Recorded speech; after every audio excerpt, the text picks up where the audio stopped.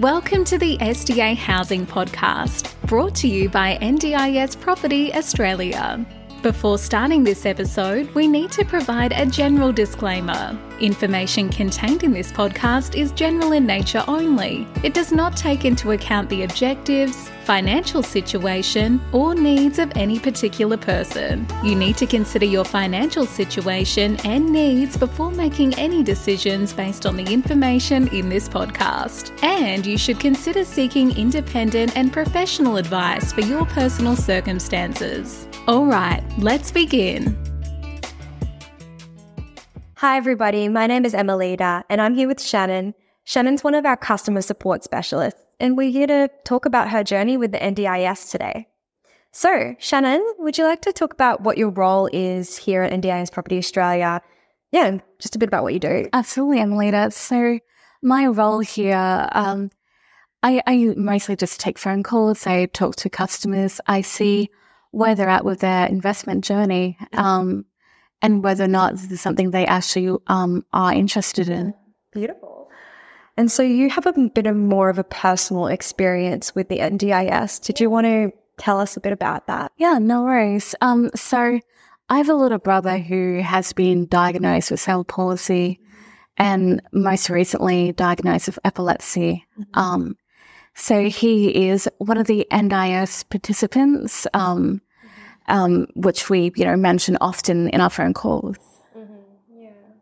And you mentioned to us previously in different conversation that he was just about to turn 18. Yeah. So tell us a bit more about that. Yeah, so my little brother will be turning 18 in October, so it's a little while away yet. But for someone who, does live with severe disabilities, turning 18 is a very important stage in their life in the sense that they're leaving school, they might be, they're not quite sure where they're going to be. Is they going to be staying at their home, whether that's with biological parents or a foster mother, and, how they're going to fill their day-to-day life. So we have actually started our conversation and investigation into what his life would look like once he's 18. To get to that point, we had to do a NDIS plan management.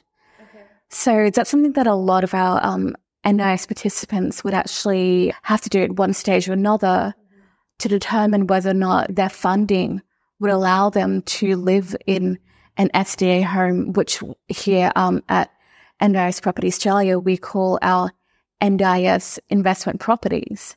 So basically, what that means is that he'll need to determine if he has the funding there to move into a home of his own. Yeah, so what I'm hearing is that, obviously being 18, it's a big part in anyone's life, especially Absolutely. Somebody with a disability. There's a lot more to consider. Absolutely. And so with your brother, he's in the process of applying for that SDA funding. Is that right? Yes, so he'll have to do a separate application to determine what funding would be accessible to him.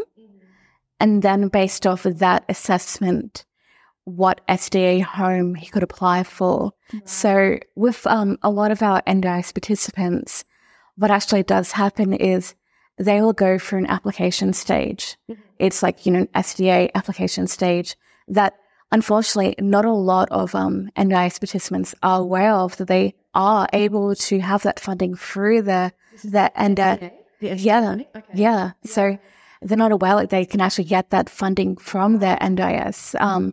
So that's a very important conversation the carers or their family needs to have with them to let them know what their options are. Wow. Yeah, that's really interesting. Would you have any advice for any families that have, maybe a disabled relative or? Absolutely. I've actually wrote a blog post not quite long ago about this stage in my little brother's life and how this impacts the support around him, but also for investors as well, in the sense that the advice that I would give to them is understand all the options that are available to you, ask the questions, get the answers, keep asking the questions until you feel comfortable that whatever life you're setting up for your loved one, your brother, your child, whatever, is this the life that you would feel comfortable with them living? Absolutely. Yeah. And that just is so important when we think about this type of investment, that, we're building them for people. Exactly. That these are people just like you and me. The only difference between them and us is essentially that they unfortunately have a disability, that whether or not they were born with the disability, or maybe in their early childhood they developed this disability, or even something that I was just thinking about the other day is it could even be someone who had a severe car crash that now has to live in a wheelchair, that their whole life is altered by that. Yeah, wow. And it's what we're doing here and what the investors are doing, it's you are drastically giving somebody the opportunity to improve their quality of life. Absolutely. Absolutely. And I think that is definitely a highlight of my job, and is why I'm so passionate to work here, because not only are we, all of us, you, me, the investors, every person who's involved in making that property a reality is changing the life of a disabled person for the better.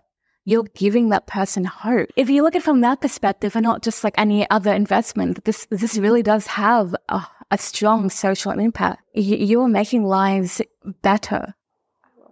Thank you. So for the investors, is there any advice or anything that you could think of if you were to talk to an investor today and they wanted your advice on, these SDA properties that they're building? Yeah. What would you say? Well, I think the first thing that I have to say to any investor who's looking at an NDIS property is thank you so much.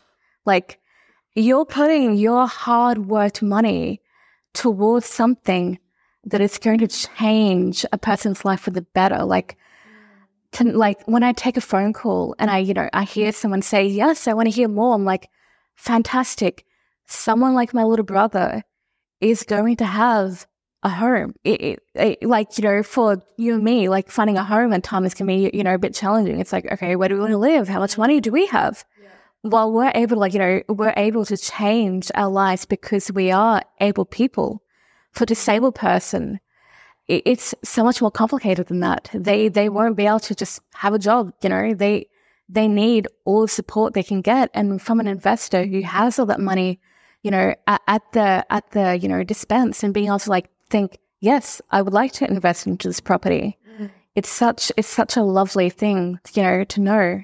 So no worries.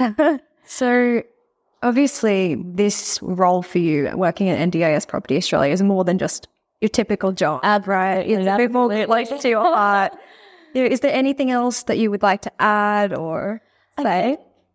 I think really just understanding that at the end of the day, you're dealing with people. I mean, yes, of course, there's investments and you've got to consider all of, the pros and cons and how much money you've got towards it. But if you're also able to think that these are real people that you're helping, that you're able to change their lives for the better. If you look at it from that perspective and ask yourself the question of, okay, who's looking for a SDA home? What, the categories that we have. If you're able to ask yourself who needs a home and, what area they live in, that will really help you as well, because you're looking at it from a high demand perspective. So thank you so much, Shannon, for sharing. Thank you everybody for listening. Thank you. We hope you enjoyed this episode. Please make sure you are subscribed and following us so you can keep in the loop with all of our upcoming episodes. We would really appreciate it if you could leave us a 5-star rating, a written review, and to share this podcast with those that could benefit. Until next time, catch you on the next episode.